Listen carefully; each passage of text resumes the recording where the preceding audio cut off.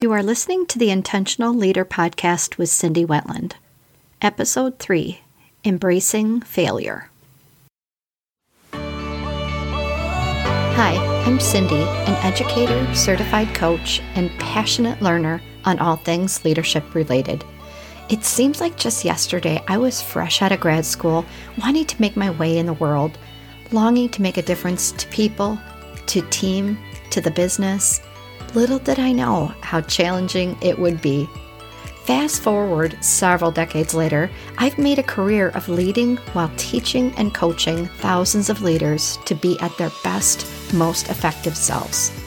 Along this journey, I've captured so many insights, lessons, and techniques on how leaders become amazing, and also, as leaders, when we get it wrong. I'll share them all right here, because I founded Intentional Leaders to provide easy access to these kinds of lessons, and equally important, to help you build the presence, confidence, and credibility you need to be the leader that everybody wants to work for. Because I know leadership has its challenges, but learning to lead shouldn't be one of them.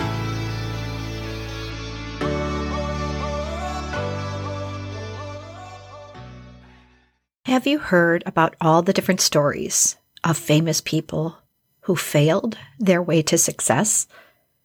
You know, people like Bill Gates, who dropped out of Harvard, or Walt Disney. He was fired by an editor because, quote, he lacked imagination and had no original ideas. Talk about an epic fail in terms of that editor. Who had the last laugh? Or what about Colonel Sanders? He founded KFC when he was 65 years old, which gives me personal hope. And his secret chicken recipe was rejected over 1,000 times. Now, having just had KFC, extra crunchy chicken, last week, that is a shocking revelation to me because that stuff is amazing. All of those stories are designed to teach us that we don't fail if we continue, that we persevere our way to success. So what is your relationship with failure, and can you embrace it? Because at some point, I think we begin to learn that failure is not okay, that making mistakes is not okay, and that we should try to avoid that professionally. And I remember growing up thinking that failure was something awful, right? That was terrible. My quest for perfection was always there. And if I achieved less than perfection, it was embarrassing. I felt shameful. But ironically, this is part of the journey for all of us, the trying, the failing, and that's what builds our resilience. What if we thought about failure and mistakes as just part of the curriculum to being who we were supposed to be? That they're part of the lessons that create our legacy. Because if we don't think that way, the opposite is that we go through life with a sense of fear, and we don't want to take risks. And as leaders and managers, we have to be the ones out there trying new things, taking on new challenges, because if we don't, what message are we sending to our team? Are we sending the message like, I'm afraid to fail, you should too? I don't want to make a mistake. You shouldn't either. Think about the last time you failed or you made a mistake. What happened? How did you think about it? And what stories do you tell yourself? I think back to when I was in a large organization and we went through some changes in which we had to charge back customers internally for our services. And I had to lead that effort, go out and talk to stakeholders about it.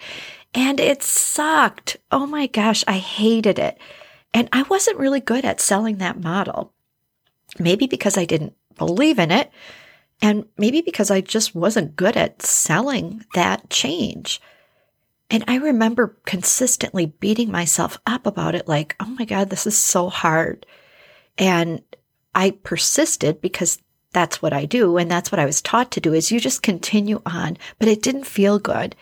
And I wonder now if I would have looked at it differently, if it would have been more effective for me. If I could have just said, hey, my approach is failing. I need a new approach. I need to think differently. I need to open up my mind rather than just persevering in the face of all those challenges. I wonder if the end result would have been different. But I didn't want to admit that it wasn't working and that I was failing in my approach. I wasn't failing as a human being, but my approach was not working, and it's okay to admit that. If I would have opened myself up to a different way, I wonder if it could have been more successful. Right now, I look back at that as an important lesson in a couple things. One is pausing and reflecting on the approach and trying to take another tact, but also that I needed to believe in what I was selling. There's no failure in that. There's an important lesson in that to be learned, and it definitely shaped who I am today. So consider your relationship with failure. Can you embrace it? What do we fear? We fear the feelings associated with failure. We don't want to feel embarrassed. We don't want to feel shame. And yet, those are our stories. Those are stories we tell ourselves because we believe they mean something about us. When you think of people around you who have made mistakes, do you think of them in a negative way?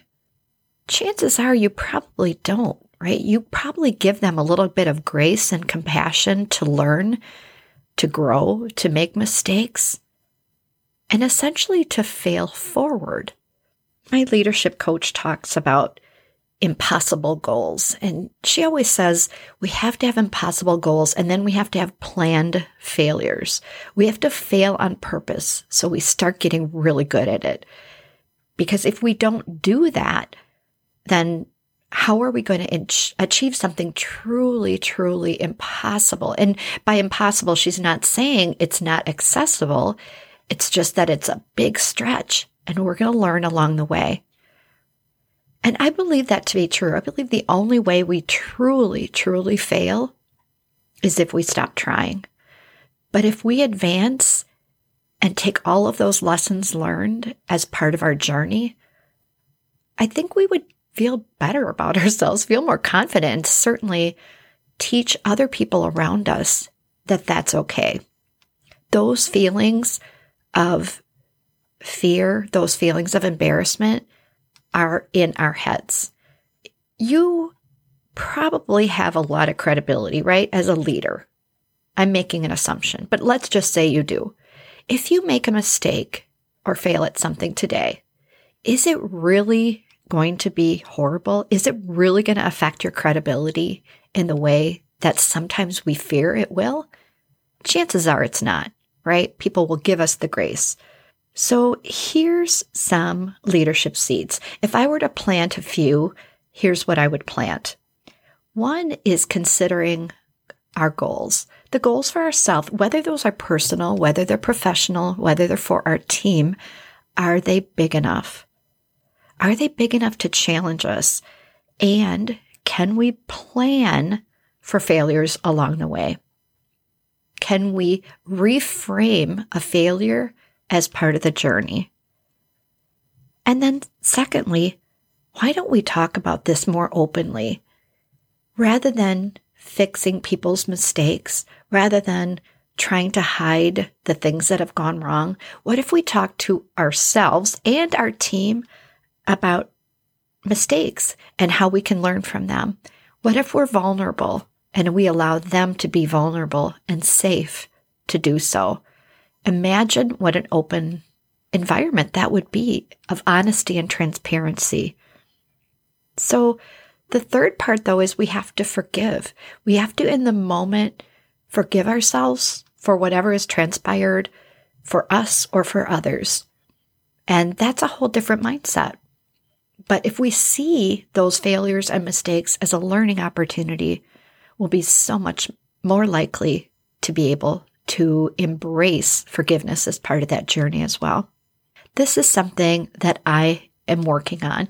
It's a lifelong journey for me.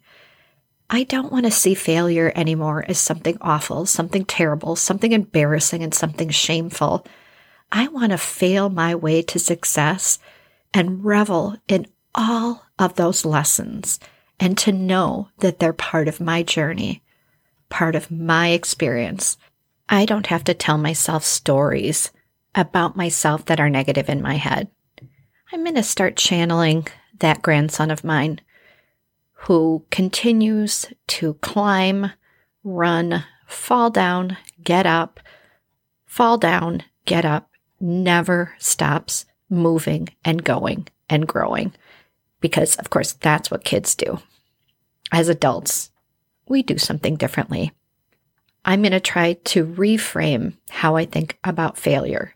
Think about embracing it as a part of resilience, a part of success, and I hope you can reframe it for yourself too.